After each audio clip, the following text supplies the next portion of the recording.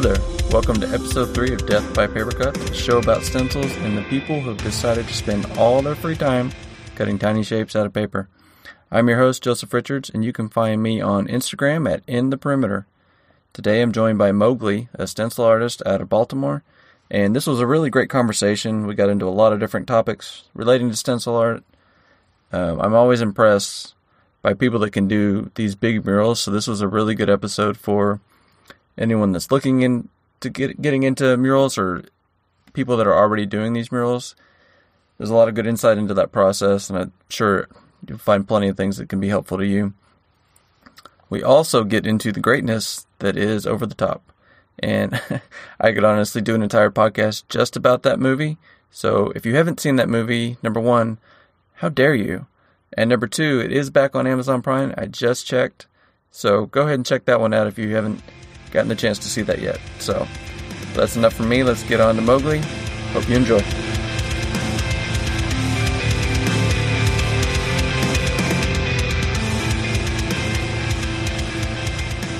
So we just talked for about 20 minutes off the air, but welcome to the show. Appreciate you doing this. Thank you for having me. Happy Wednesday. Yeah. I kind of the first thing I ask people is, how did you get involved with stencils? Like I was talking to Anthony last episode. It's so random, and I don't really meet a lot of people in real life that do it. So just kind of how'd you stumble across it, and then how'd you stick with it so long? Yeah. So my name's Mowgli. I go by the artist name Mowgli. I started back in like 2010. Like it was 2010, 2011. It was like the tail end of college. And I went to Virginia Tech. Basically, like it was like the summer after my fifth year, and there was a graffiti writer that came up.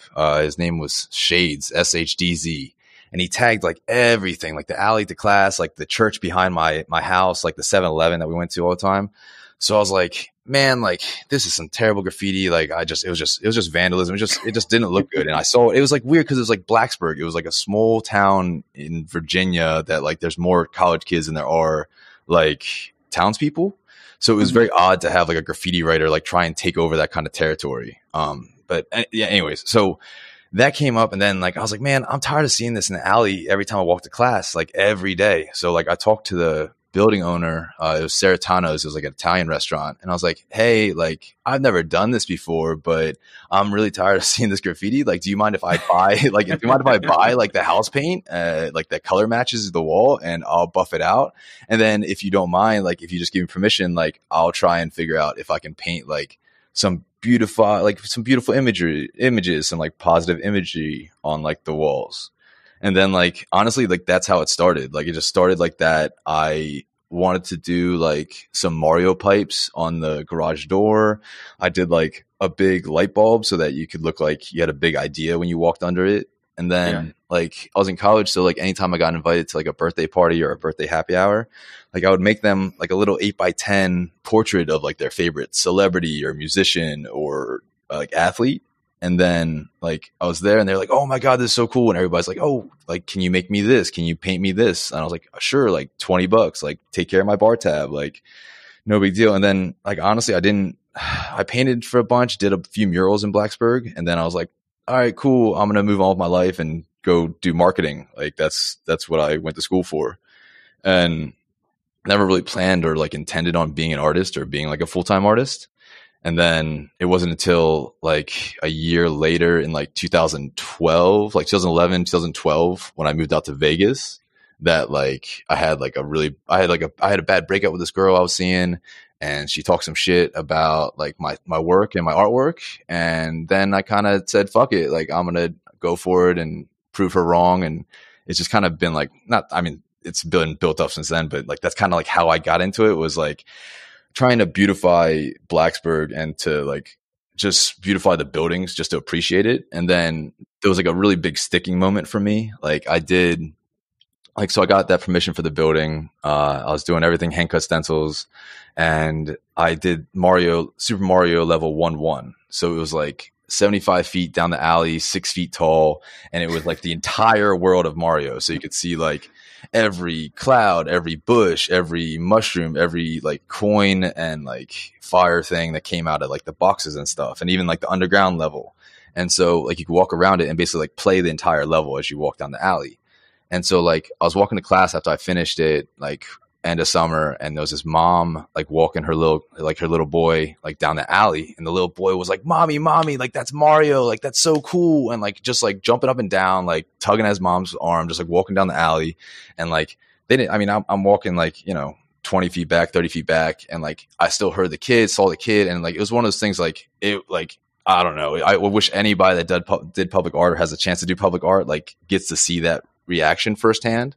Like that kid and certain reactions to certain ones of my pieces and stuff like that is like the reason why I'm still an artist and why like I still want to do this. It's like, I mean, it's like a chasing a dragon always, but like those experiences and to affect people you don't know and to have a visceral effect on like the general public like that is like, it's just a super beautiful thing. And it makes that like, it's like that scene in The Grinch where like his heart grew like 10 times oversized. Like, it's like, it just, It's nice to make someone happy and have that effect on people.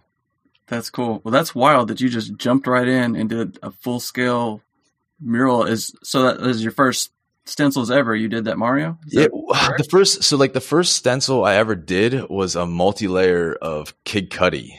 So like, okay. I think I learned like the same way you and Anthony did, like Stencil Evolution. I kept on Googling like how to do a multi-layer stencil or how to design one. And like there was one that took like this picture of Ali and broke it down into 4 layers, like, light gray, dark gray, black, and then white. Yeah, I did that stencil. Right, exactly. I think everybody tried to do that stencil in like their style, which but like so that, and then I did this image of Kid Cudi, like, just belting it out on a mic, and I painted it on like a 12 by 12 canvas panel. Like a board, like one of those board things, like in my apartment. I was like in my house. I was living with like 7 dudes at the time. I just painted in my room, had a gas mask, like a respirator on, with my cat in the room. I felt so bad for my cat. I was like, this cat, they don't make respirators for cats, and this cat should not be in this room right now.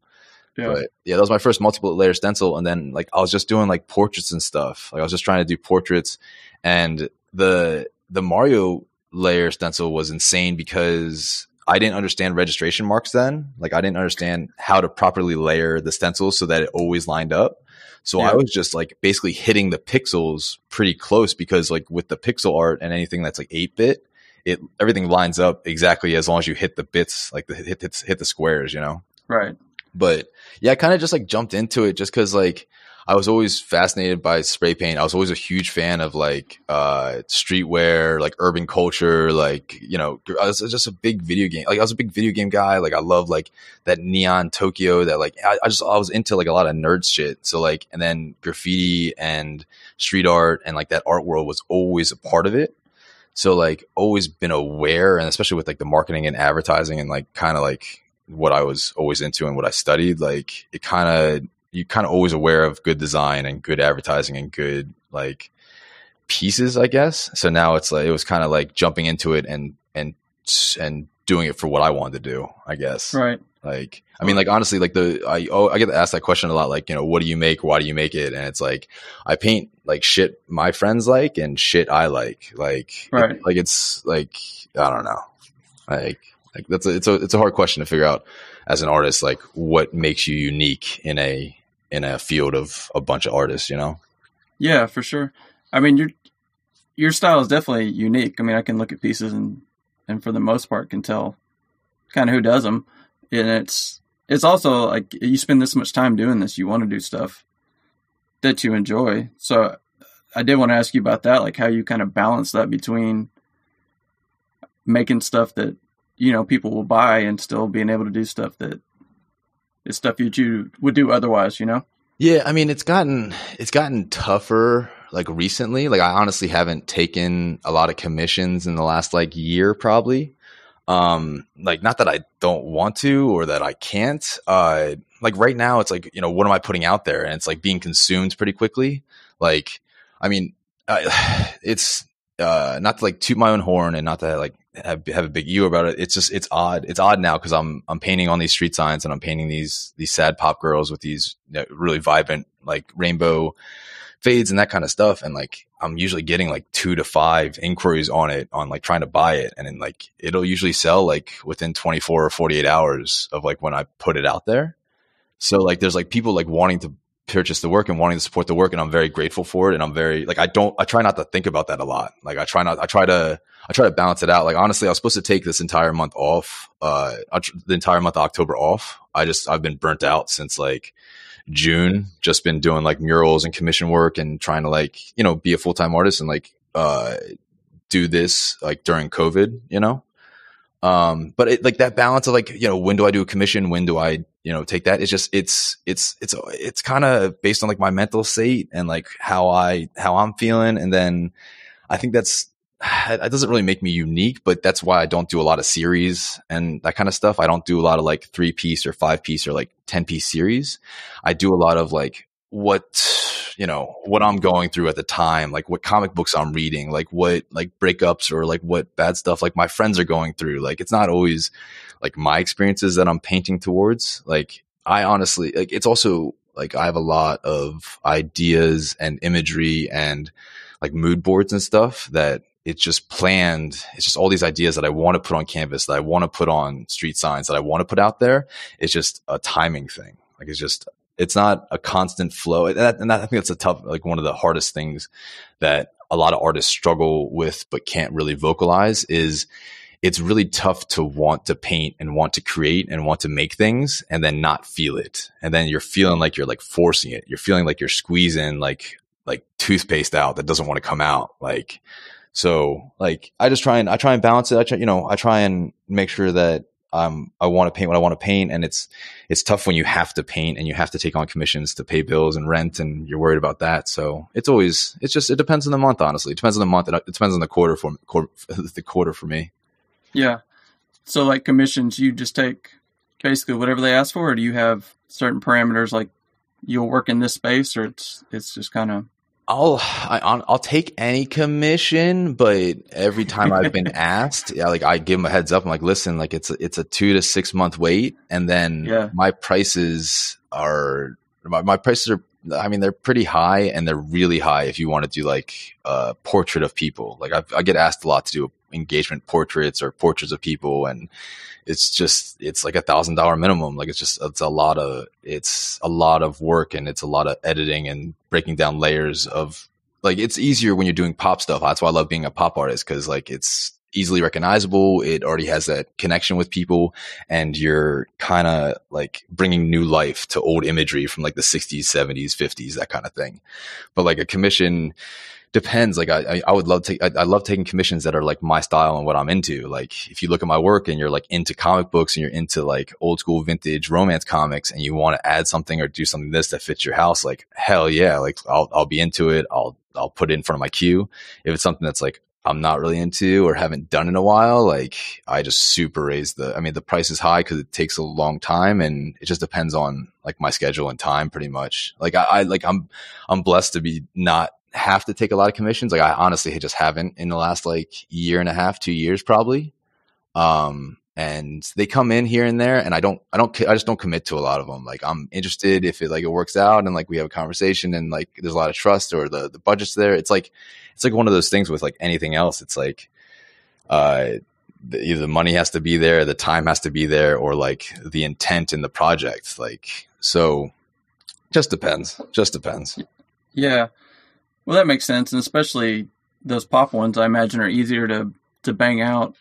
So you can kind of produce on a regular schedule. If you're taking one of those big commissions, like that's probably literally all you're going to do for a couple months, you know? So I could see being selective about that, being that big of a time commitment for sure. Yeah. And then like, it's interesting because like, you know, when you're releasing these pieces and it's like, you know, new art's coming out, like, and the original's already sold, like you have to go get that original photographed. You have to consider like what print editions you're going to make of that, like what kind of print release you're going to do. Or are you going to do stickers? Or are you going to do patches? Like there's just a lot that goes into it. Like, I guess I'm like been focused on the business side for a while. And now like, this year I really feel like a store. I really feel like I have like a lot of product, like stickers, magnets, pins, that kind of thing.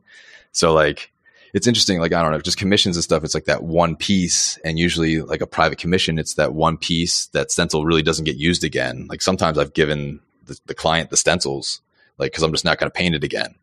Right. And then but then, another piece of mine I can sell prints of, I can do, there's all different kinds of avenues. Yeah, no, that makes sense. Of course, I don't do this full time, but I remember when I first started, it was kind of the same thing. I just did basically what anybody asked me for, just to practice. And then I had somebody that wanted a commission. I was like, whatever, I'll just do it just to do it. And then they ghosted me after that. And after that, I've just been like, never again. I don't care. I'm just going to make what I make, and they'll just stack up in my room. But that just gave me a bad taste in my mouth just from the beginning, So every artist has that. Every artist has that story where it's like, yeah, like it was a friend of mine, it was a homie, and he commissioned me to do this, and I got it done, and then I have not heard from him since. And it's like, what the hell, man? Yeah, I kept it forever too, and then finally, I don't remember. So when I lived in Austin, they did like an art giveaway every Friday. They called it Free Art Friday. Yeah, Free Art Fridays, hell yeah. Yeah, you probably did them in Vegas. I think it's not exclusive to Austin, but I finally I gave away a bunch of inventory when we lived out there. So that was a fun thing to do. They do it here too, where I live now, but it's a little different. So gotta bring it back. It's just different, man. It's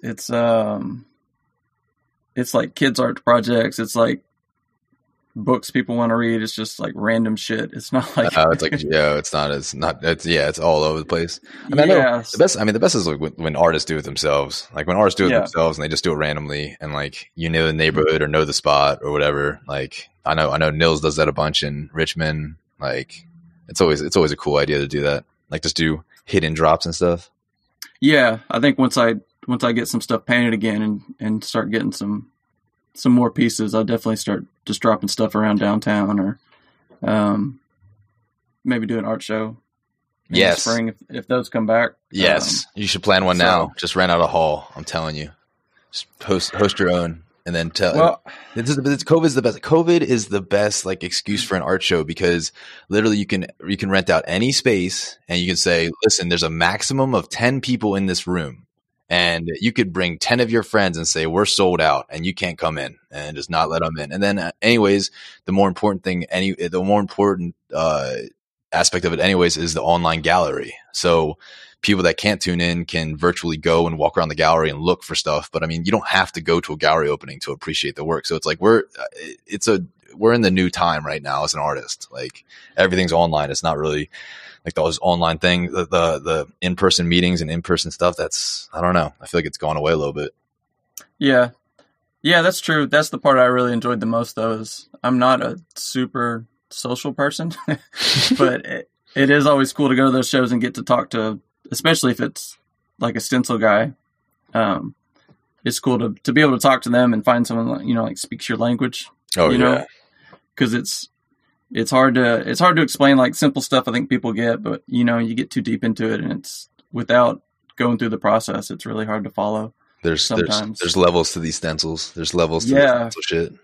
For sure. I did a show in the fall, and the people that would stop and talk to me, I would try to explain kind of the process, and they're like, oh, that's cute, and you just kind of keep on walking kind of thing, because I don't know, it doesn't make sense. Like if I heard someone say, yeah, I cut all this out of paper with a knife, and then I paint it with spray paint, and it takes me 3 months, and they're like, oh, sounds like a productive hobby you got there. It sounds like a lot of work. Yeah. Yeah. You have to I run into that a lot, and like unless I have a frame stencil or a stencil at my booth or my table, like people don't understand. Like they understand it's paintings, they understand it's spray paint sometimes, but then they don't understand how you used aerosol and stencils to like produce what we produce. So like having like a float frame or like a see-through frame with like a stencil in it, like people are like, oh, and I'm like, oh, you hand cut that? I'm like, yeah. Like, I don't know. You talked about it with Anthony. Like, I love the nature of hand cut stencils. I love like the therapy of what we create. Like, it's a lot of it's a lot of alone and in your head time. And like, it's like painting like your living room wall. Like you kind of like your mind kind of turns off. You're in like the zone, and then time kind of passes and you're kind of working out other things in your head. Like, so like, I think that's like that.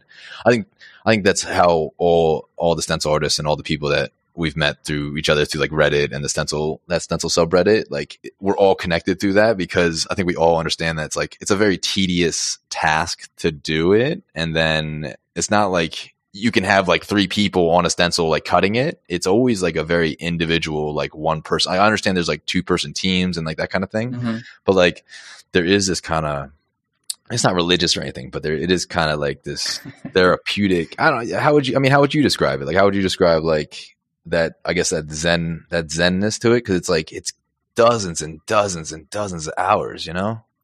Yeah. I think therapy is the right word for it. I mean, it's especially like the more of my life that is like digital and online, it's nice to have something analog, so to speak, where I'm just working on that. And then I can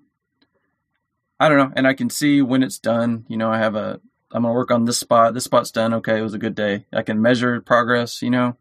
It's relaxing for me too. So same thing you're talking about. I can just kind of let my mind wander, because at this point, you know, the cutting is kind of on autopilot for the most part. You kind of just plan it out before you get going. But once you get going, I don't really have to think about much. So I think therapeutic is probably the right word for that. Yeah. Yeah, and if anybody is listening and just getting started at this, like you have to understand, I've been cutting stencils for almost 10 years now, like 9 or 10 years now. And you've been cutting for what, 6?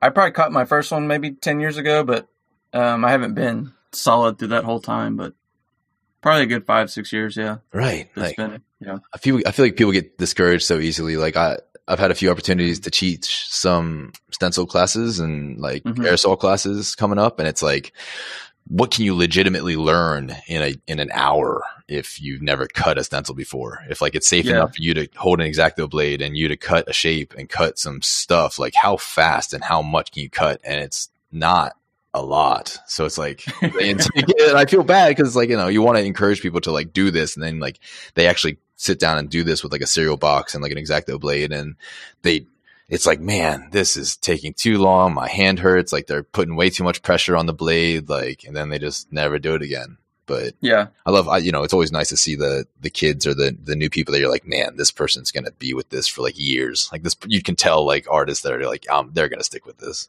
Yeah. So when you do this, what's kind of your go-to, learning stencil? I guess you just print out the same one for everybody and kind of just work off that. For like my technique for how I make stencils? Well, just if you were going to teach it, if you were teaching one of those classes, like what would you start with? I see, like that's the difficulty right now is like I don't know if I would teach it to teach X-Actos and like how to cut. Like I feel like it would be best to have them have pre-cut stencils and then learn aerosol basics and how to spray.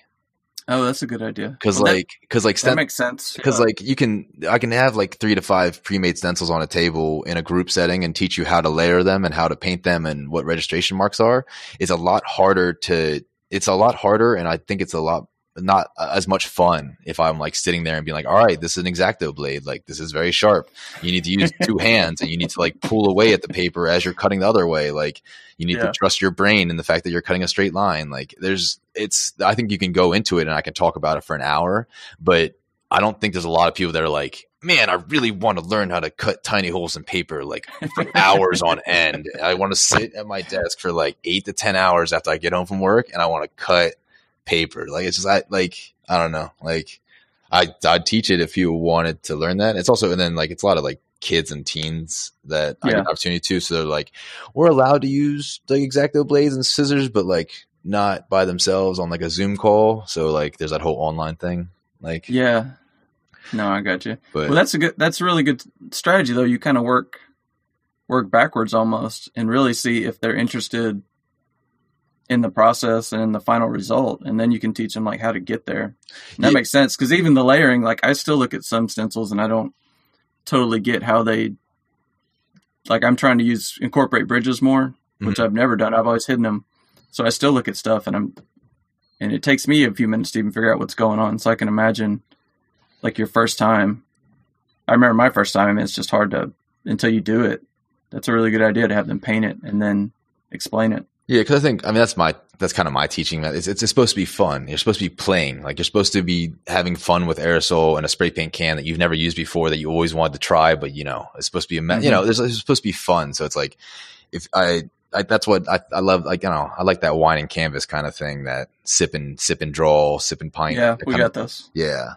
Like, I just haven't seen it done really well with aerosol yet. I know Plastic Jesus. He's done like a few classes, like where he takes like 4 to 6 or 4 to 8 students. And I know, Drewby Art in the UK, he's done some like workshop, like stencil workshop classes with like kids and stuff. I just haven't, I've been talking about it for years. I just haven't had I haven't had the right chance to do it. Yeah, no, that's a good idea. I wonder how much demand there would be for something like that. See, we're going to get all these businesses. We're going to have your class. We're going to take Anthony's spiders. We're just going to throw all this stuff together. Get some stencil franchises going. I think we have a stencil kit, man. That's a stencil kit right now. It comes with stencil spiders, comes with some nuts, comes with like a video link, Yeah. I was making some of those yesterday. And my son was sitting there watching me. He's like, "What are you doing, Dad? That looks a little ridiculous." That's such a stencil thing. It's like, oh yeah, the stencil spiders. Yeah, from Cut and Destroy. It's like, what are you guys talking about? What are those things? Like, you guys are unfolding paper clips and taping them. It's like, yeah, we need them. We need them. We need to put down it for the fine details. Yeah, I know. It's such like a just a different language. Like, unless you're in that world and you don't even think about it. Like, I tell my wife about it, and she's like, "Oh, that's cute. You're making your little paint things." I'm like, "No, I need these. I need these for this weekend." Do you use spray adhesive at all? Are you a spray adhesive guy or no? No, I don't like it. Yeah, I don't like it. Anthony doesn't use it either, right? No, he doesn't use it. I used to, and then I kind of like the overspray, so it doesn't bother me.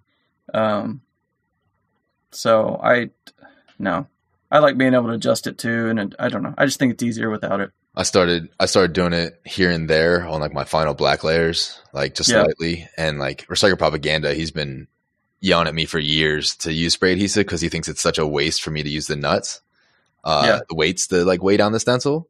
And it's always nice to try things. And then, I wish I could have joined in on the conversation with Anthony and you, because we're all hand cut, and then like I have a plan. Like, so I'm 32 years old. I plan on not on using machine cut and laser cut when I turn 36. Just like, I don't know, honestly, like my hands started to slow. I've been using doing exercises, that kind of stuff. But I've noticed like, definitely starting to have some wear on my hands, and like, just, it's sore more, that kind of thing, like more fatigue, that kind of stuff. So I think I only have like another like 3 to 4 years, and then kind of switch to machine cut and laser cut and see like what I can push with that medium. Cause I think I can do different things or create different works. Like if I focused on that, element of it, Yeah. And that also, he and I talked about that, and it also gives you a chance to experiment more, because like your turnaround time is going to be so much quicker to, get something cut and you paint it out and see it, as opposed to hand cut and everything. So yeah, that makes sense. It's funny if you picked an actual age that is younger than I am right now. So. Well, I don't know. I wanted to transition too. I've been going by Mowgli Art since 2010, 2011 or whatever, and then I wanted to transition to like Master Mowgli, because I've been in it for like 10, 15 years by that point. Like Master Splinter, and then like start doing like laser cuts and like have like a big wizardy brown wizard beard. You got it all mapped out. I'm impressed. that and my dreams of being an actor, like 4 years. Okay. All right. Yeah. I go back and forth too, man. Since I just do it for fun, I like cutting them. But if I got in the position where I was trying to sell stuff, I think I would probably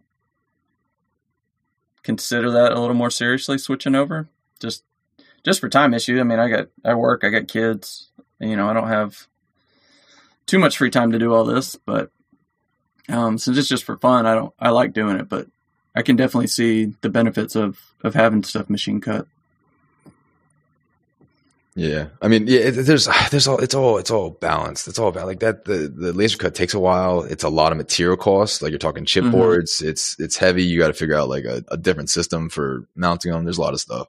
I mean, I love seeing everybody do it differently because like you see like, you know, Finch is probably a world renowned stencil artist now. Like he's crushing it, the way his style, the way he does it. Like it's very fascinating to see like glimpses of how each stencil artist is producing this work, and it's never the same.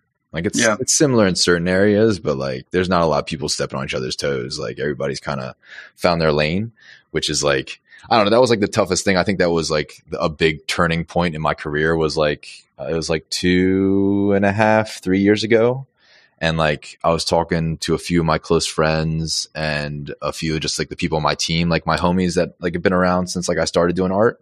And we just kept on having these like long discussions of like, you know, what makes you unique as an artist? Like, you know, it was a really difficult question to answer. Like it was just a really hard question to answer. Like what, you know, there's a bunch of stencil artists. They all use stencils, paper, aerosol, grayscale, monochrome, all this stuff. Like what makes you different than every other stencil artist?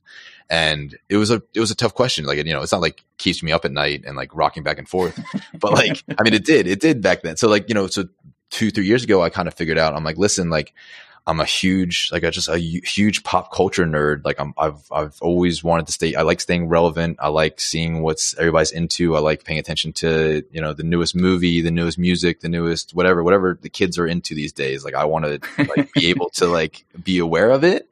And then I'm a huge movie buff, like love movies, love movie quotes, like love a lot of that stuff. And then a huge comic book guy. So I've been collecting comics since I was a kid, and then I started collecting them a lot harder. Like I would say 4 or 5 years ago, I got really back into it. And then it was just basically like focusing in on that. Like I love having cheeky sense of humor and doing quotes. And then I love doing this pop imagery and vintage comics from like the, you know, 50s, 60s, 70s. Like I have some certain rules for like when and where I source images, and then like just pop art. So like, same thing we talked about earlier, like just stuff I like. So it's like, I don't know. It's always interesting to figure out like why an artist paints or whatever leads an artist to painting just that for his entire career, their entire career. Like, I'm just going to paint this over and over and over again until I die. Like, yeah. And you got to find that. You got to find that, whatever that is. Yeah. Well, I mean, there's something to be said for that, right? To find that and just stick with it instead of kind of bouncing around. It's funny you said that though, that we all kind of stay in our own lanes, and that seems weird to me, right? Since it doesn't seem like a huge community, but yet there's not a lot of us like stepping on each other's toes as far as content goes. That kind of always surprises me. Like even the amount of people that I follow, like on Instagram, everyone's stuff is still a little bit different. Yeah, and I mean, and also like I never understood that criticism or that like I guess negative take on I guess not paying homage, but like artists. Like there's a lot of artists that try and call out other artists, and it's like, oh, you're biting off this person. Oh, you're stealing from this like famous artist.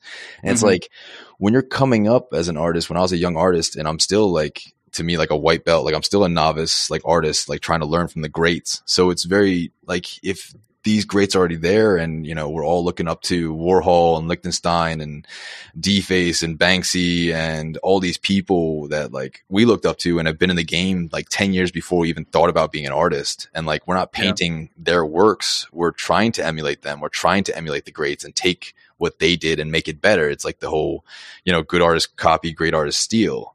Like we're all trying to find our own lane. I just never understood like the vitriol like with like other artists that are just starting out or haven't established themselves for like 5 to 10 years. And they're like, oh, you're biting this. Like I get a lot of comparison to Ben Frost is Dead.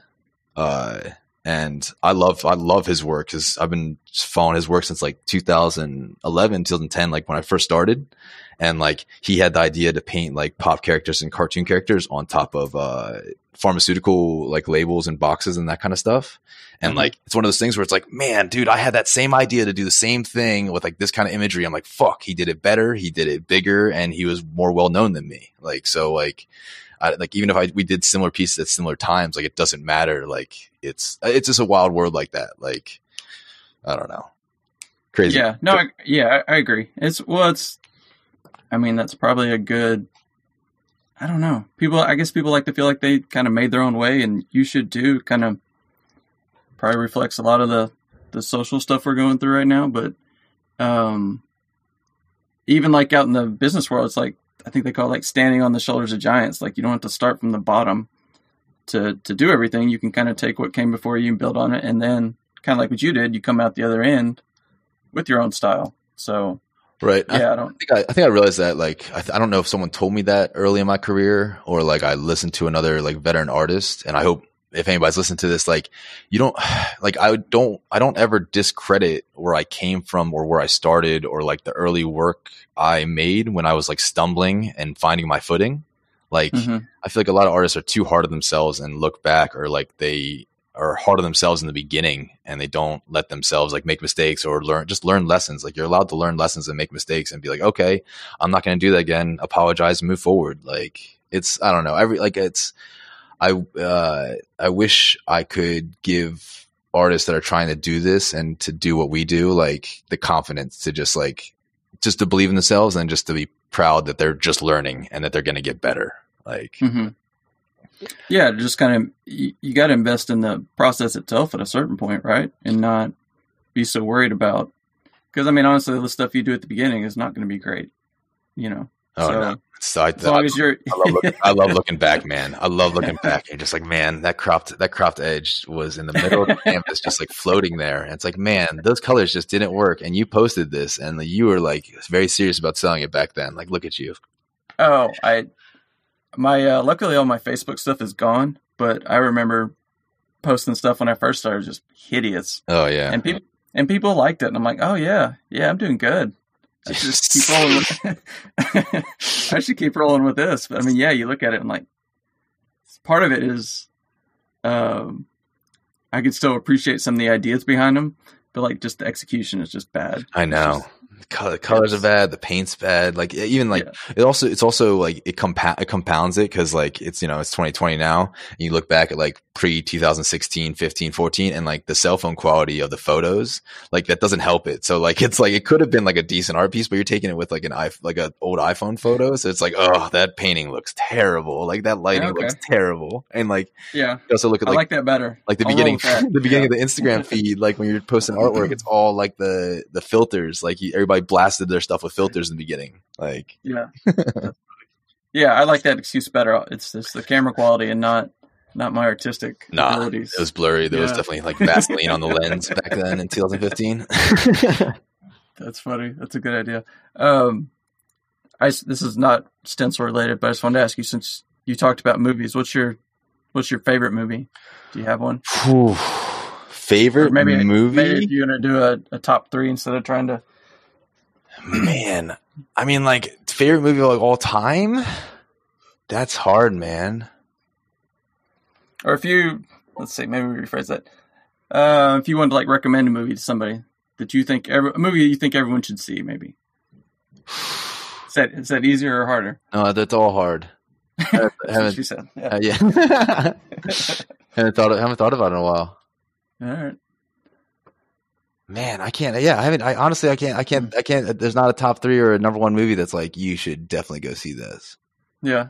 Okay. Like, all the top lists are great. I mean, there's a really bad movie I like called Never Back Down. It's an MMA movie. Oh, it's terrible. But like, I've watched that movie so many times with my homies. Like, I like really good bad movies. So like, I know I'm saying I love movies and like great movies, and I'm like, you know what, my favorite movie is Never Back Down. Never Back Down. Go see that movie, Never Back Down. And then that's another good movie.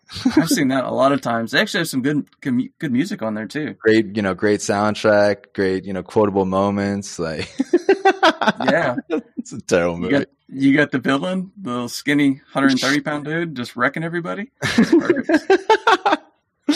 It's just very quotable between me and my friends. That, and then Tron Legacy. That's a classic. Just because the soundtrack. Basically, I only like movies with good soundtracks. Okay, so let's see. I was trying to think. So you're a little bit younger than me. You may not go for the 80s movies. Oh yeah, are you serious? Roadhouse. Yeah, Roadhouse. That's all right. That's a classic. That's my favorite. We can be friends then. Bloodsport, Roadhouse. That's always on. That's like one of the top 10 movies I put on in the background when I'm cutting stencils. Roadhouse. Yeah. Every once in a while. Great lines. Mine's Over the Top. Over the Top. Oh, once you put the hat on backwards, you know it's business. Love it. Do you do the same thing when you paint, or do you wear a hat when you paint? I do, because my hair's getting really long now, so I got to keep it out of my face. Yeah. So so that when you put your respirator over top your hat, it's easier when your hat's backwards. So yeah, I think we gotta film a video of like the switch, turn it on the switch. Yeah, going to work. You cut together Stallone, just do the same thing, like do the same angles, just turn the background in, then you're just like staring at that stencil, you're spraying down, sweating. That's good. That'd be fun. That's good. Yeah, we just do that. We don't even need to put the painting in there. I feel like that video. That is piece of art. Right, you can sell framed video of that. You can sell the SD card. Yeah, that's funny. Yeah, no, that's my favorite. It's my favorite bad movie, definitely. It might just be my favorite movie, period. But I don't know what that says about me. But I love that movie. It's a classic. I don't know. You should have no shame, Stallone. The soundtrack is great. I love how they say his last name differently throughout the whole movie. Like sometimes it's Hawk, sometimes it's Hawks. Like they don't even agree on. They don't. Yeah. No. Yeah. What his name is. Yeah. Then they actually had the actual like world. Wow, arm wrestling champion. He was in the movie. There's a documentary about that guy. Yeah, that Pulling John. Pulling John. That's him. Yeah, John. Yeah. I saw that too. There you go. Yep. Well, yeah, because they thought, I don't remember what year that was. It had to be after Rocky.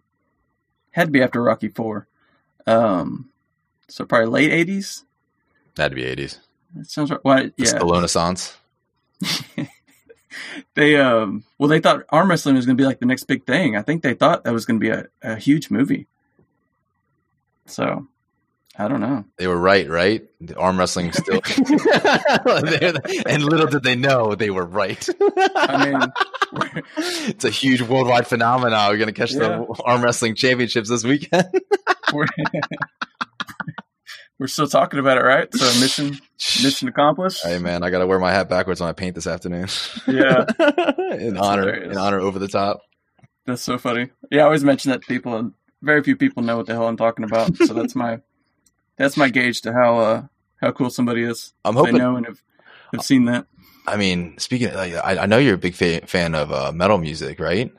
Yep. Yeah, so I mean, I love the name of the podcast, Death by Paper Cut, and I think you definitely have to have those like a metal intro, right? I've got one. I've got a song. I just forgot to put it in last episode. Okay.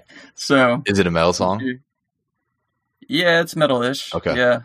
I just love the name. I love the name. I like I like that you like metal. I can imagine like some really cool stuff with the name. Yeah, I had the name actually. I don't know. I had this idea like 3 years ago, but at that point, somebody. I feel like I remember seeing it. I feel like I remember you seeing that 3 years ago, and then I feel like I remember like checking on your profile like a year or two ago and being like, "This dude hasn't posted in like 3 years," and I was like, "All right, well, I guess he's not a stencil artist anymore." Like, yeah, no. Once we started having kids, my painting went to zero. But yeah, I had that, and then somebody owned the domain. Like I own the .com now, but. So I actually bought one. It was like Death by Paper Cuts with a Z.com, just to have it. And then I talked to some dudes, but I just never did it. Hey, it's time now. It's time. And you have how many kids do you have? You have one? I got two. 2 kids? Right now. That means you got to make 2 paintings a year for their birthday. That's how it works.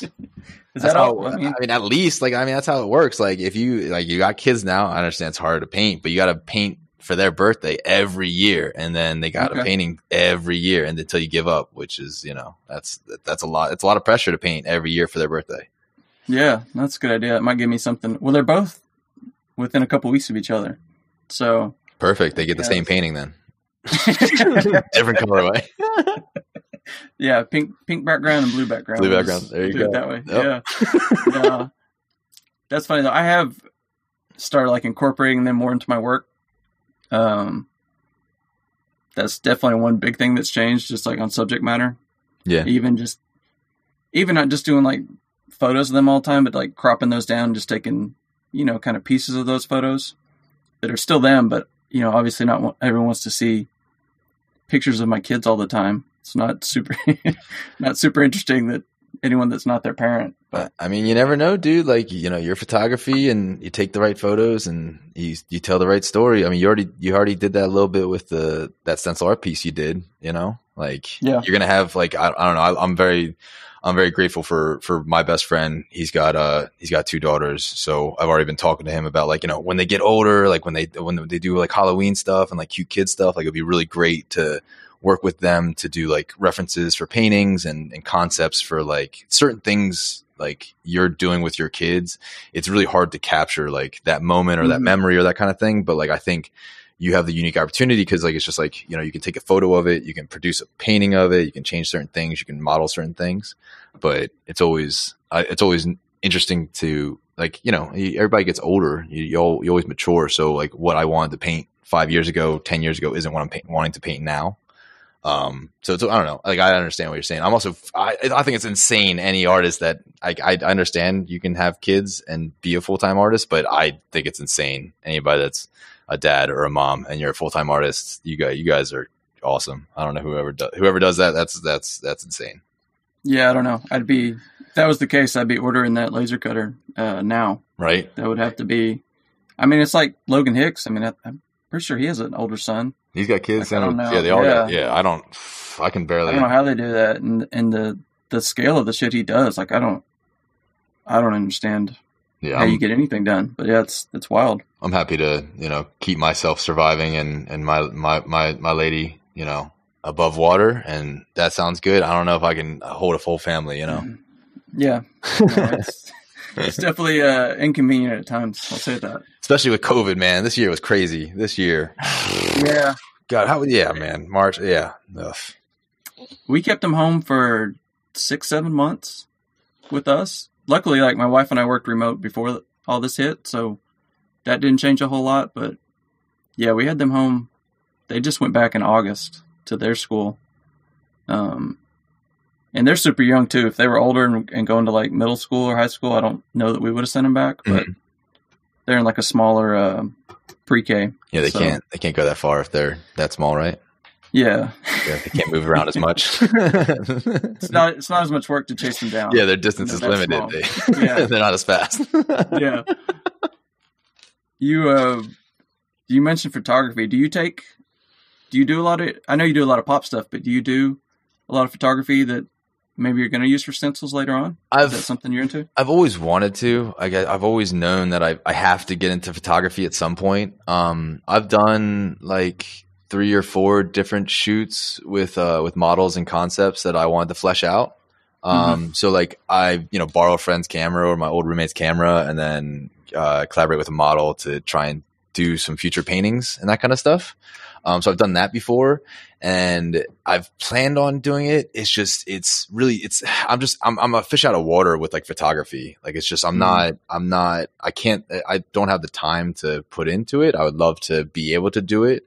But for me, like I also I try and collaborate as much as I can. So I'm much more comfortable collaborating with the photographer, like to use based on their photo or if they can take the shot that I'm looking for, like especially with like distance and stuff. Like the more I'm getting into the work I'm making, like I need photographers that specialize in certain things, and there's certain elements that like I can add from my like when I'm painting that you can't add digitally or with the photographer. So it's kind of like something where it's like there's like I have like probably 3 or 5 designs that I shot and started designing, and I was breaking down the layers, and I was like a day or 2 into them, and I was like, this is going to take too long. I have to like wait until I can commit more time to it, which is like crazy. Cause like, I don't know, my output is like chaotic. I think like I don't like you answer. I think before we started recording, like you're like, yeah, like if you want to talk about like your structure as like a full-time artist. And I'm like, man, there's no structure. Like it's chaos. Like it's just like, well, you're like one of the busiest dudes I follow online. It's like you're always, you were talking about earlier, you got like stickers, you got buttons, you got paintings. Now you're doing, you were posting up some shirt designs. Yeah. I'm like, I don't understand. Even like this is your full-time job. I'm like, shit, I don't understand how you have the time to. I know it's like all kind of under the stencil umbrella, but I mean, that's like a lot of different skill sets, that you're bouncing around between. Yeah, I think I'm trying to like build up towards owning a gallery or owning a retail store. I kind of had an experiment last year with Brain Eaters. We did Cerebro. It was like a month-long pop-up at a gallery in Highlandtown, Baltimore. And I would love to do that again. Like I'd love to do a store or be like a resident artist that like you can visit and stuff. It's just, I don't know, it's like wild. Like I love being able to make this much product and be a full brand. And it's just always that balance of like, and I think that's what I'm struggling with recently is just like being consumed too much and having like and I guess it's a bad thing to say, but too much success. Like I have a bunch of DMs I haven't responded to, a bunch of emails I haven't responded to. If you're listening to this podcast and I owe you an email or a text or a call, it is my fault. And I don't know. It's been a lot. It's been a lot this whole year, I guess, this year for me and my career. And I think it's a good thing to be consumed this much and to have people want to support you and want to buy your work and, want to help you out. I think it's like a lot of attention all of a sudden. Cause like, this is all I've been asking for the 8-9 years I've been working towards this, or 7 or 8, 7 to 9 years I've been working towards this, is like, just be cool with my art, like accept it, buy it, want it, like, just recognize me as an artist pretty much. Right. And now that I have that, like, it's like, I want to maintain that. It's very precious to have that kind of attention and kind of have that adoration from, I guess, but from the public, from people you don't know, from strangers. Mm-hmm. And I want to keep it. And I also want to like keep producing fire. Like I want to keep making really good, strong pieces. And it's like, it's just, it's a lot of pressure, and you got to figure out what you're made of when you're facing this pressure. And there's a lot of different directions I can go in my career right now. So it's kind of just like taking the right opportunities as they come into play. Like right now there's a few murals. Like I still have 2 to 3 more strength murals to do. I might not be able to do it before it gets too cold. So do that in the spring. There's a bunch of if you're an artist and you do murals and you want to do murals, you definitely look into grants and public funding and those kind of stuff. So like right now, working with Looky Squares, hopefully we're putting out bids for more public stencil art projects, first quarter and second quarter next year, which is like wild. Cause like to me, like I don't work like that as an artist, but I understand businesses that work like that. Like we'll get paid for a job and a check for a job that a budget has to be, paid or spent by the end of the year, but we're not painting a mural or doing that project or that street project until like end of quarter one, like April or May. Like, it's just like, that's wild to me. But like, that's what I've been like into recently, is just basically like murals, like big murals and like big buildings, to be able to do those and have that kind of footprint. And then like the public art, like it's really hard work and it's really like manual labor. It's not that creative, but it helps me be able to spend more time in studio and make more money to be able to spend on like product and like what I've been investing in. So that's yeah, what I'm like that, because when winter comes around, there's just not a lot going on. Like, not that there was a lot going on this year, but once it's too cold to paint outside from like October to March, like I'm kind of like holed up in studio and like planning my entire next year, if that makes sense. Yeah, no, I got you. I do want to, excuse me. I do want to ask you about like your process for murals, but I wanted to circle back to something you just said. Do you feel like kind of this level that you're at kind of snuck up on you since you're so busy? Like, I know you said you kind of been working to get to where you have this much attention, so to speak. I don't know if it snuck up on me. I think what happened was the way I take my career and the way I look at every year is every year I set a goal for the year, mm-hmm. and like for something I want to accomplish like 6 months. So basically, like I have like 3 or 5 goals I want to achieve in the year. So like last year it was like I want to show at 3 events that I make like over $1,000 at.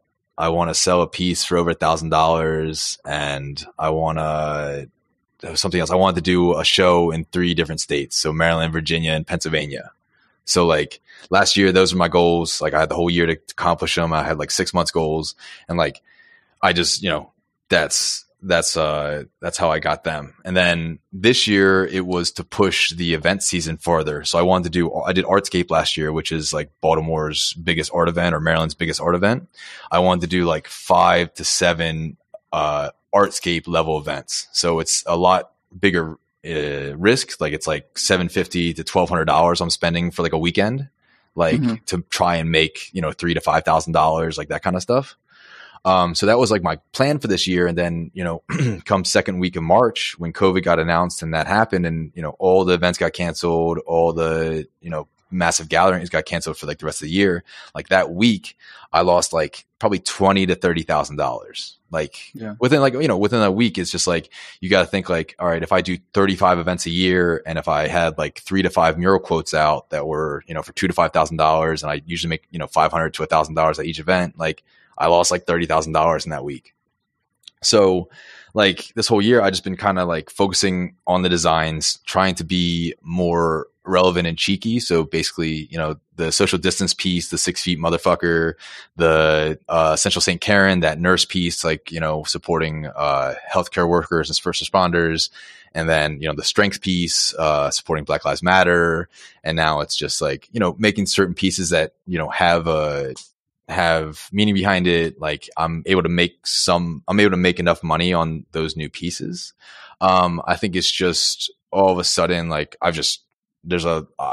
have a lot of eyes on me in Maryland, and not that I didn't before. I usually do when I do all my events, and like my name's in, people's mouths and in the hat for a lot of things.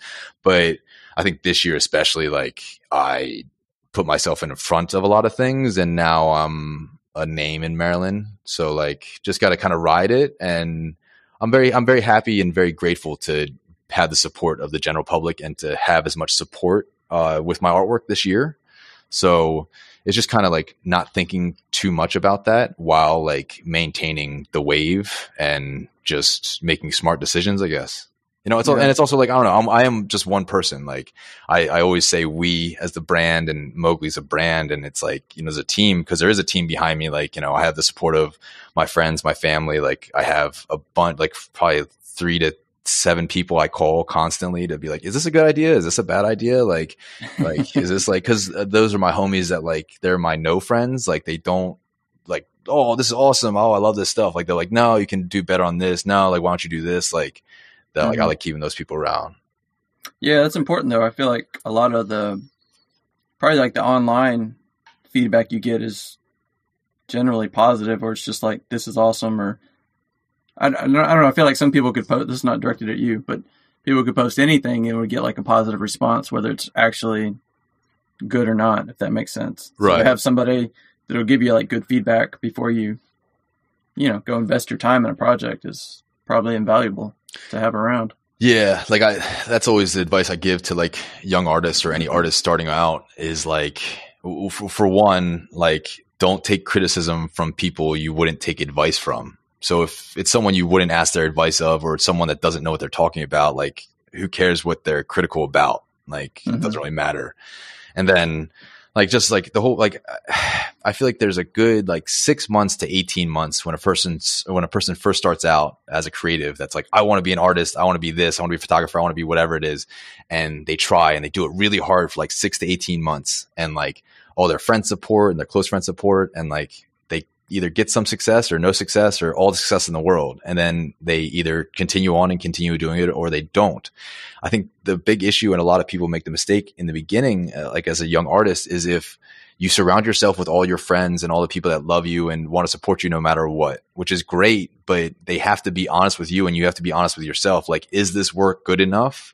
Can I make it better? How am I going to be a better artist? And like, a lot of people don't have those honest people in their lives. That's like, hey, like, I know you're trying really hard and I know you love this piece and I know you think it's really good, but you need to just drop this crop edge to the bottom, or you need to make this color brighter. Or like, if you just did better lighting when you hold it up, like it would sell easier, or like whatever it is. Like, you just have to have those people around you and not have a team of yes people that are saying like, you're the coolest, you're great, like your artwork's great, because all of a sudden, like, you have all this great artwork and all these people love your work, but nothing's selling. Like, at the end of the day, you have to sell it and someone has to like it enough. Like, someone has to like it enough that they're going to purchase it, you know?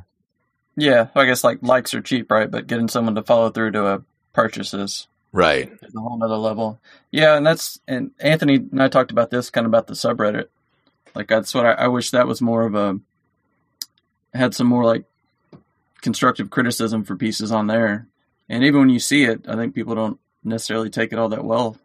Most of the time. You have to like, which is weird, especially like, there was something with Nils the other day. I don't know if you saw, but he offers like some, very constructive criticism, and somebody was like, well, ignore this guy. He's just mad because it's so good. Oh God. And I'm like, yeah, all right, man. Yeah. Do you know who you're talking to? Like, exactly. Nils chimed in on one of my pieces. Like Nils he's a legend.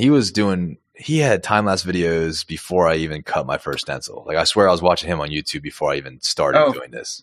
For sure. I remember, I'd love to talk to him one day. Yeah, he's a killer. His brain. Yeah.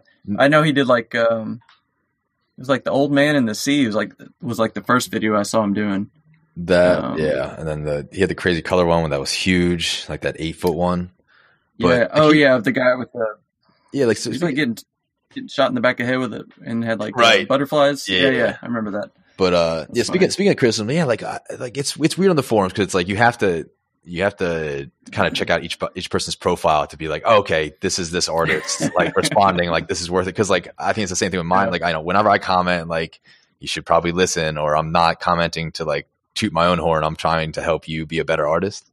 I remember he commented on one of my pieces like 4 or 5 years ago. He said in a really polite way, like basically, you should stop using gloss spray paint, like stop using gloss in your paintings. Cause I think my like light gray layer was always Rust-Oleum, the light gray, like the winter gray. And he said that on like one of the Reddit posts. And I was like, man, like if he's saying that and he's at that level, like I should probably fucking listen. So like slowly I transitioned, and like even Recycle Propaganda, like there's people that are just like, you need to use higher quality paint. I'm like, but I'm so poor. And like, and then, so it's like, my paintings have looked a lot better in the last like 2-3 years. Cause I only use, Montana 94s and Montana blacks and hardcores now. But it is like one of those, like, you should listen. Like, I don't know, like people aren't always there to be mean to you. And a lot of times people are right. Like you'll find out later that people were right. Like, but it's really hard to take proper criticism on your artwork. It takes a long time before you're able to do that. And I think a lot of people, when they're learning how to do their art, they don't understand, like when you're trying to sell it, it's the same thing as like burning it.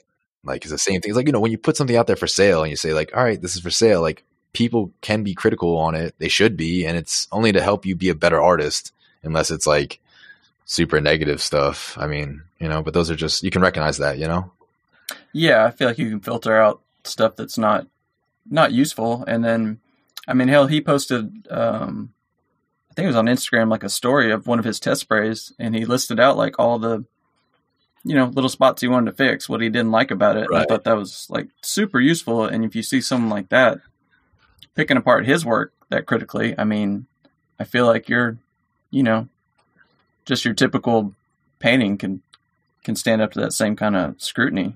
I think it's like, we talk about these artists. I think like we're all this, I think people that are very critical about their own work, like I think we all want to be great. Like I want to be great. Like every painting I've made, I know there's a mistake. There's something I could have done better. There's something could have done cleaner. And like, until I get to that point that I'm satisfied and I'm like at peace with my work, I don't think I'm ever going to get there. Like, I don't think I'm ever going to achieve that, but that's like, I think what makes great artists great is they're just never done. Like they're never done improving, and it's never just going to be like, okay, like I've done this, these are good, I'm just going to keep doing these and never get any better. Like I think you can always push an envelope further. I don't know, until the brakes fall off, right? Yeah. Until you're 36, and then it's all over. Until you're 36, and then you're using lasers, man. You're using lasers, and you're trying your career as an actor. Yeah, and you're going to have robots doing your spray painting. It's just all over. But, oh, my God. I mean, that would be G, to have a robot, a little Rector set, just spray my stencils. Especially, I guess, like, especially our medium, like, there's so much margin for error. I feel like on the cutting or the spraying, there's always going to be some spot, if you're looking closely enough, that you would have wished you'd done a little differently, no matter how much you like the final result. So, I mean, I guess I did. Oh God! All the people doing the half sprays, they're all insane. All the people, they all the multi layers and the half sprays and the half tones, all the stencil stuff and all the spray paint stuff's insane these days. I know it's kind of depressing. I look at people doing like these full color pieces, and I'm like, I would like to start moving into doing a little bit of color, but I don't even understand how they do them. Yeah, like Rome Coach in Japan, or Rome Couch. I mean, he does the multi full layer stencils, wall size, like hundreds of layers, just hundreds of layers. Like each element's like 7 to 15 layers, and they're like 15 feet by 10 feet. It's just insane. Yeah, I wanted to ask you about your murals. Yeah, I don't understand how. So do you use hand cut stencils on yours? Yes. Is that how you? Okay. Right. So everything's hand cut. More recently, probably 5 or 6 years ago, I started using wide format printing. So I use a large format printer, usually 3 feet wide. I have a producer in Maryland. Shout out to Repro Graphics. They do all my printing. So for the strength piece, like the strength mural the full size of the mural was 16 feet wide by 10 feet tall. So the element of each character is 9 feet tall and 6 feet wide. So I did 9 3x3 sheets of paper. So it's 6 feet wide, 9 feet tall. It's six pieces, right? So I did 6 pieces. There's a registration mark that blends between each section. So basically printed it all out, cut it. It took me 2 days to cut, like 2 10 or 12-hour days. And then on the third day, I screened the stencil. Now I understand, so teacher one, the stencil artist based in LA, he has a stencil method for how to apply a screen to a stencil with like Elmer's glue, and he uses like the sun to like heat it off and stuff. Recycle Propaganda and I, we had to do this a year and a half ago. We had to screen a stencil that I cut for a mural we were doing. I made the stencil way too weak, and like it was my fault. Like we just didn't plan on screening it. So what we do is we buy the indoor screen material at like Home Depot, the smallest mill. So it's like basically like a very small, fine wire mesh, and then we took. You mean like for windows? Yeah, kind of that. Yeah, okay. Same material. So you can cut it really easy with like scissors. So then I use Gorilla Glue, but you can use super glue. You can use like hot glue guns, and then you just you cut the screen to the same size as the paper, and then you just glue it on and just let it cure overnight. Mm-hmm. And so that way, I've painted the strength mural, DC, the board, and then 2 in Baltimore. I've done it 4 times. I can probably paint it another I would say 5 to 10 times before the stencil was trash. Oh, wow. So that's the same thing with like my stencils, my paper stencils. I use regular copy paper or 11x17 tabloid paper. And then all of my areas that I cut, I masking tape it. So I have heavy duty masking tape or heavy duty packaging tape, like clear tape. And I basically, it's like the same thing as if you, what's that called when you, put plastic on a paper? Oh, laminate. Yeah, it's the same thing as you laminate it, but it's only on one side. Yeah, I got you. So that's therefore my paper has strength to it. It doesn't have the little strength as if it's just paper, but it doesn't have too much thickness as if it was 160 pound or 112 pound cardstock, Yeah. So, yeah, then, so those pieces, I did it as a hand cut stencils for the murals just because I knew I was going to do it at multiple locations. And then the other way I've done a mural is we've done the projector. We've projected, I have a pretty powerful projector I bought on eBay, and you just get a generator out there and project it. I've never painted a mural with the grid pattern. I know artists that do it with the grids and do it with a mock-up app. I've seen artists do that. I haven't done that myself. I've just done the projector, outline everything, then fill everything in. And then I really like this method with the hand cut stencils. I think this is the biggest width and height I'm comfortable working with. And then the goal spring of next year is I'm going to do a 2 or 3 story building with the same technique. So do like one of my pop girls, like 3 stories tall. I honestly want to do it 2 different ways. I want to do it with the hand cut stencils and see if I can do it the way I imagine it. And if it's a waste of time and effort and money to do it with stencils. And then I want to do it with a projector and with freehand, because I have the can control and I'm comfortable enough to paint freehand. I'm not good at the scaling. Like, and I don't feel bad saying that. I don't feel like it discredits me. It's really difficult to paint at scale when you're at a 15 or 20 foot wall. Like, it just doesn't make sense to paint certain things. So it's like, to me, it's like executing. Like, I have the imagery, I have the rainbow fade, and I have the skill set to make the vibrant and choose the colors and execute it the way I want to.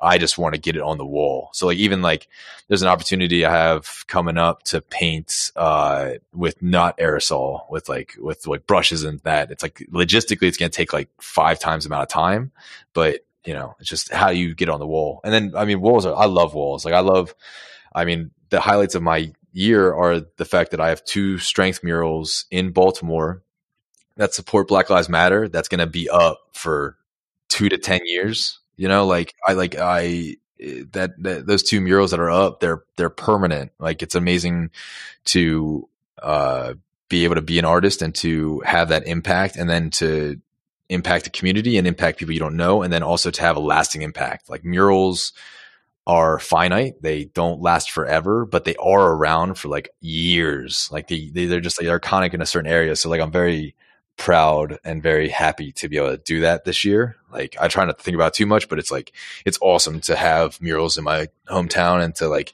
still get tagged in it like a few times a week, like people like walking or, you know, stopping by it or walking their dogs, whatever, you know? Yeah. So I definitely, I would encourage, like, honestly, like if anybody's listening to this, if you want to do a mural and you find a wall, like, it definitely, like, ask other muralists. Like, it's a really popular thing right now, murals and stuff. Murals, very hot right now. Yeah, it's super hot. It's so hot right now. Murals so hot right now. But it's like, but like, also, like, if you're listening to this and you're like, I want to get on a wall, I want to paint, like, also understand it's like a construction job. It's like, it's manual labor. Like, it's not like in studio when you're on like a easel and you're like having fun and painting at a bar or painting in front of a crowd. Like, it's like 100 degrees out and like you spilled paint on yourself and you got to use paint, just paint your shoes now. And like, you know, you spilled a gallon of paint and then like you're going up and down a step ladder, like, 200 times. And like, you're filling backgrounds. Like, if you want to like know what a muralist is like go outside and roll like a 30-foot by 15-foot wall for like a few hours and be like, yeah, all right, well, that's the background. And then the real work starts tomorrow. Like, yeah.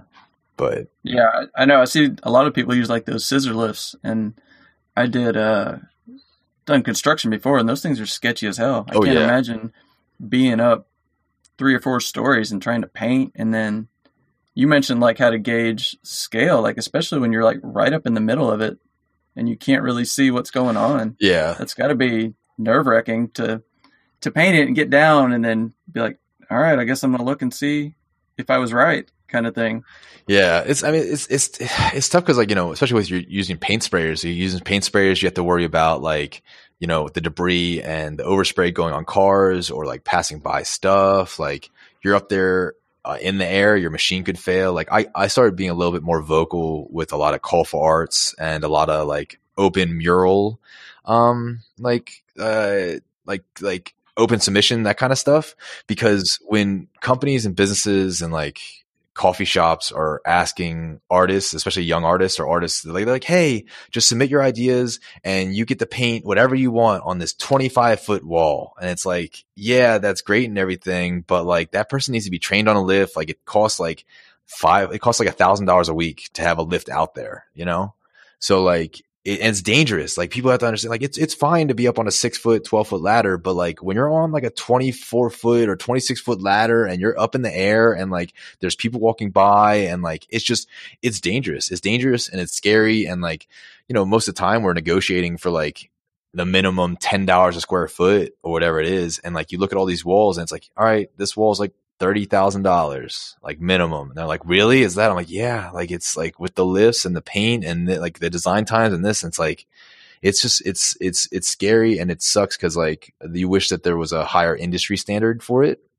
Like you wish there was a standard pricing of like, all right, this is the agreed upon price of what a mural costs. And there is a national standard, and it is like $20 a square foot. But like people that want murals don't have that money, or they're not ready to pay for it. So it's like, and then, you know, if I turn down the job and I say, no, like I'm not interested in the project, like some other artist does it, or lowballs it. And then like, you just gotta be careful. Like if you're an artist, listen to this, like be careful what free ideas and free consultations you give people or businesses, especially if you don't trust them and if you don't know them. And if you don't trust somebody, make sure they sign an NDA before you meet with them about anything. Because anything that you tell people in a meeting, anything that, you know, your ideas for what they want to do for a mural or colors you think that should work, they're going to just go use those ideas with someone that they can find that's cheaper. That's someone's more inexperienced, that someone doesn't know any better, that doesn't know it's dangerous to be up on a lift and it's hot and it's scary and paint's expensive. Yeah, for sure. I mean, I just remember the training we had to go through to get up on those things on a job site. And even that, I was still like, if I had to move more than like 10 feet, I'd bring it down about 10 feet and then drive. Cause I mean, that thing just shakes the whole time. And yeah. So it's funny you mentioned that. We have a friend here that does murals, and she's the one that did my logo. And she had that happen to her where she spent all this time to mock something up for a business. They wanted a mural on the side of their building. She gave them the mock up, gave them the price. They were like, no. And then like a week later, they post on their Facebook, they had taken her design and given it to somebody else, and they painted the exact same thing up there. And they posted it and not given her credit, not paid her any money. Like she would have been like, fine, it would just pay me for the design. And, you know, if you want somebody else to paint it, whatever. But they didn't say a word to her and just, you know, farmed it out and posted it. And she was really, I would have gone devastated by that. Yeah. I would have gone with a fire extinguisher the next day and blasted it out. Yeah. It's crazy. Yeah. I mean, there's definitely people like that out there. That's good that you, you know, being in your position, look out for those people that are just getting started. Yeah. I mean, it's just, like, I think I just see them now. Like I'll get tagged in them because it's like call for art or send us your ideas, or, you know, we're interested in a mural, like your mural here or whatever. And then like, I'll get tagged in it or I'll get it forwarded to me. And then like, if it's a legit call for murals and they have a legit budget that's like appropriate for the size and scope of the project, like maybe I'll submit, maybe it's cool to submit. And if they don't have that and they have no idea what a budget or what a mural costs, like they have no business in asking like for murals. Like, and then it's like, there's another level to that. Like, you know, that artist, whoever artist they had paint that, like that artist should have asked, like, who made this design? Who made this artwork? Like, I'm not saying like you should witch hunt that person, but like that person should have known not to paint that other person's work. Like you can tell if it's someone else's work. It's also wild. Like all these people that are calling for murals and calling for art, like I've been on so many pitch decks and so many like asks of this. They send me like a mood board. Of other murals and like ideas that they want. That's like, all right, do something similar to this, right? It's always like other existing murals. It's always like, I'm like, I know this artist. Like I know this other artist. Like why don't you just hit up them? If you want their work, take their work. Like, I don't know. It's always like, that's like the decks I submit, like for the calls for art and for the, you know, opens for proposals. Some of the artists I work with, we just send a deck and it's just like, it's our skill set and it's previous works of ours. Like we would love to create a design for you. We would love to make something beautiful and big for this building, but we're just telling you that these are the 4 or 5 skill sets we have and our past career of 10 years as an artist, and just trust us to know that like we'll be able to do something, like do a banger for you. Like, so I don't know, it's always weird to like submit for a call for art and it's not just like, what's your profile, what's your artwork look like send us your top 5 pieces, okay, we'll work with you. Like, yeah, that's weird where you also have to kind of educate the people on the other end too, and not just other artists about what, you know, what that process should look like. Yeah. And honestly, like recently, like this is more of a personal level, but like I feel like a spring. Like I honestly feel like a spring. Like I'm ready to just open up and use my talents and go and just go, right? Just paint walls, do what I know how to do. And there's so much just like not red tape, but just like logistics and like little things that are just, it's really discouraging, and it's a shame, because all we ever need, all I ever, like, I'm game. I'm a very game artist. So if you have a writ of permission, if you can give me a writ of entry and you can provide the supplies and paint and like a bathroom, like I will paint a mural anywhere. Like it's just like, I just need permission that you are the building owner and that you are giving me permission to this section of the wall, and that I get to do whatever I want, and I will paint whatever I want on there. Like, it's just like, it's easy. It doesn't have to be like about, it's just, it's simple. All it is whoever owns the building gives me permission for this specific time and date, I get it done. Like, it's not that hard. That's not much harder than that, you know? Yeah, no, I hear you. Have you ever been to Austin? I haven't. I keep, like, honestly, Austin is the number one place that gets recommended to me in the last 10 years of like, I have to go there, I have to display there, and I have to like see what all the stencil artists are up to out there. I was going to say there was a place there, and I think they moved it since I moved out of there, but it was like this abandoned lot. They called it Castle Hill because like there's a house up top of the hill that looks like a castle, you know, spoiler alert. But so it's just like concrete walls, and it's kind of sketchy, and you got to like climb through everything. But you know, people just go out there and paint and just hang out. It was a really cool spot. I think technically you're supposed to get like permits from a group that kind of managed all that, but that was a really neat place where they would just have, you know, a group of artists would be like, hey, we're going to go paint today. Whoever wants to come. And just kind of like what you're talking about, just, hey, we have permission. We're just going to go up here and paint and, you know, just see what happens kind of thing.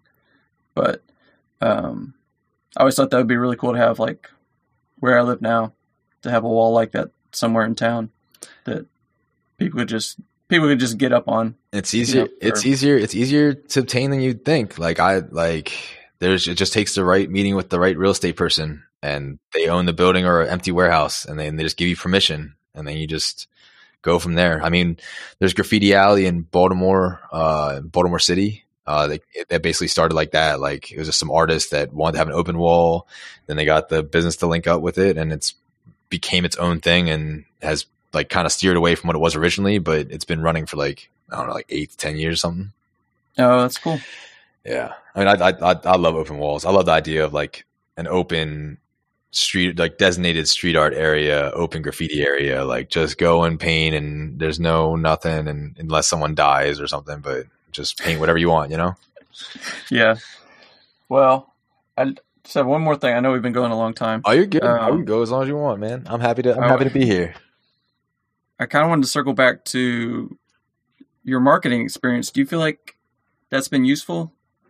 It probably has, like on the business side, right? Do you use a lot of that in promoting yourself and your stuff? Yeah, I mean, like, I think it's been very beneficial to me to be both business minded and artistic and creative minded. Like, I like seeing. I don't know. I'm very well aware of like my brand and branding and marketing. Like, so I think I've thought about that a lot as far as like what I wanted to be and how I wanted to be perceived. And then it's just always just fine tuning that.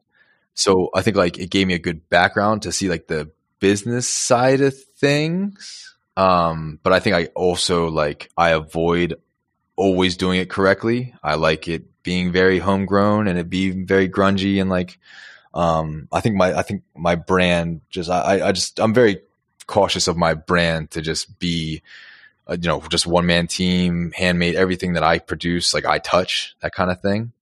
And then it's like, now it's like kind of like letting people in. Like, it's interesting to feel like I have to be more of like a content creator or more of like a public figure, like in front of the camera more, just because of like COVID and like how things are. Like, you really have to like let people in and let them know who you are and know what your brand's about and what you stand for and what you like and that kind of thing. And like, the more you can get, people can get to know you, the more that like they'll support you, that kind of thing. Yeah. But so I guess you're going to head in the Shepherd Ferry direction. You just got a crew working for you? Nah, I mean, like, not really. Like, I don't, because he just bangs stuff out. Like, it's amazing. Like the amount of content he puts out. Right. Like, I mean, it's like, I don't like, I don't know. Like I like making everything that I produce and painting everything I make. Like it would feel weird to me if I produced an edition or cut a stencil and then had someone else spray it. Yeah. Like it's just, I don't think it feels right. I understand I can do that. And I understand like, I also don't understand like when I'm going to up the production scale like that. Like, I don't think I'm going to like release a piece and be like, all right, this is the piece. And there's 100 hand sprayed editions.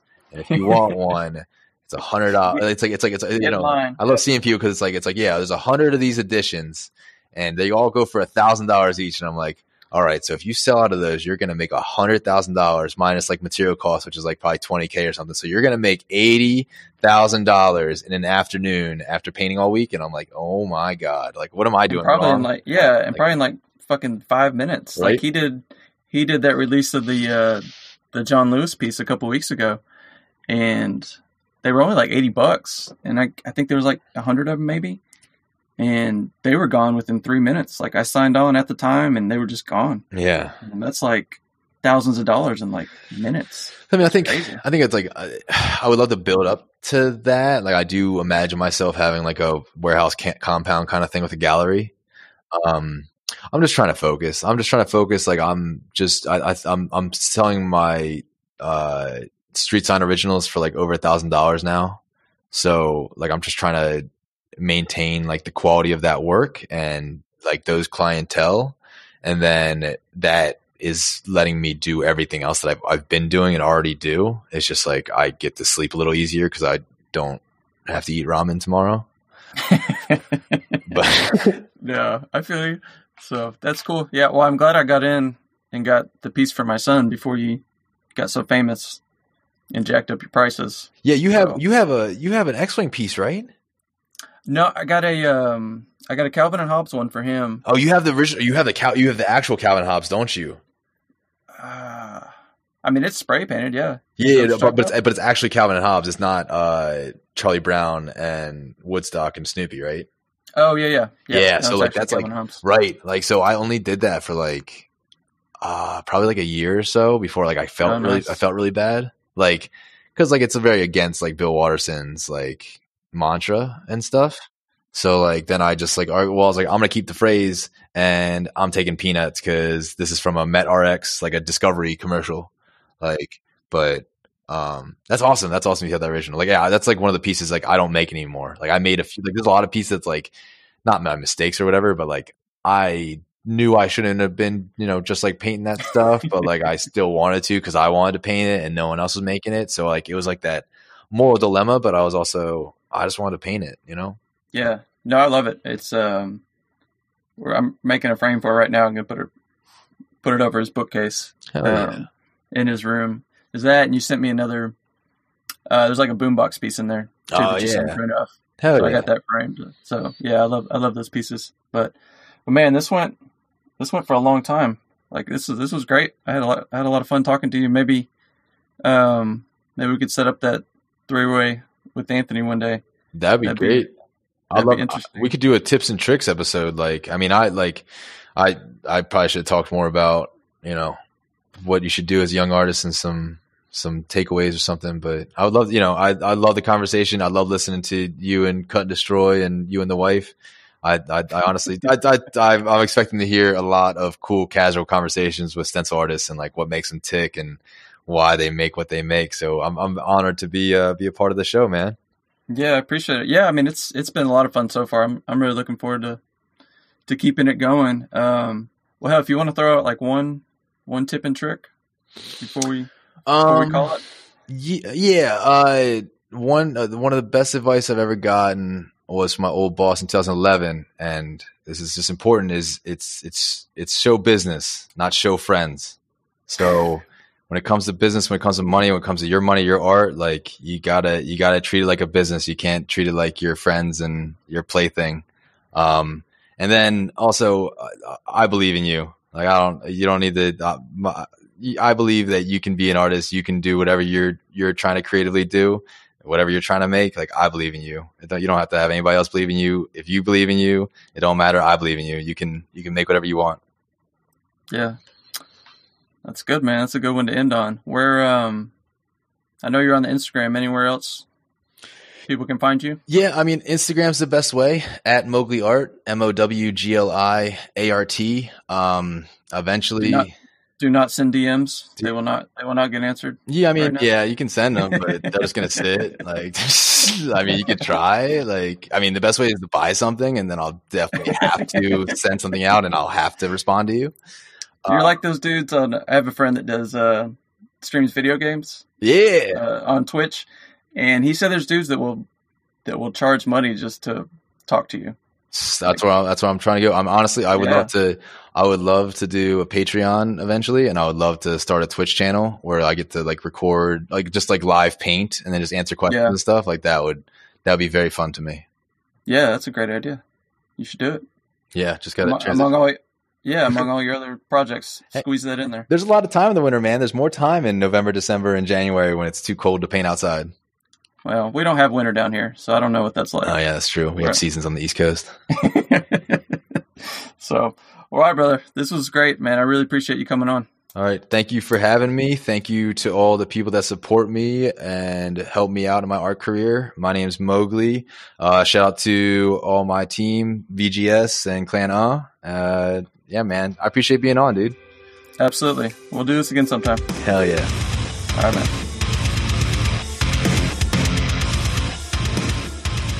Thanks again to Mowgli for coming onto the show. I really feel like we could have talked for much longer.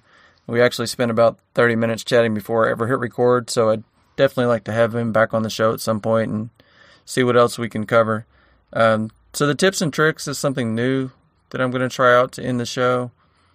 So I'd love to get some feedback on that. And if there's any questions specifically that you'd like answered, please feel free to share those as well. Also, if you're interested in coming on the show, hit me up on Instagram at InThePerimeter, or you can also email me for now at deathbypapercutspod@gmail.com. This has really been a lot of fun to do so far, and I'm really looking forward to keeping this rolling, so the more the merrier. If you're interested, hit me up. So, thanks for listening. I'll see you next episode.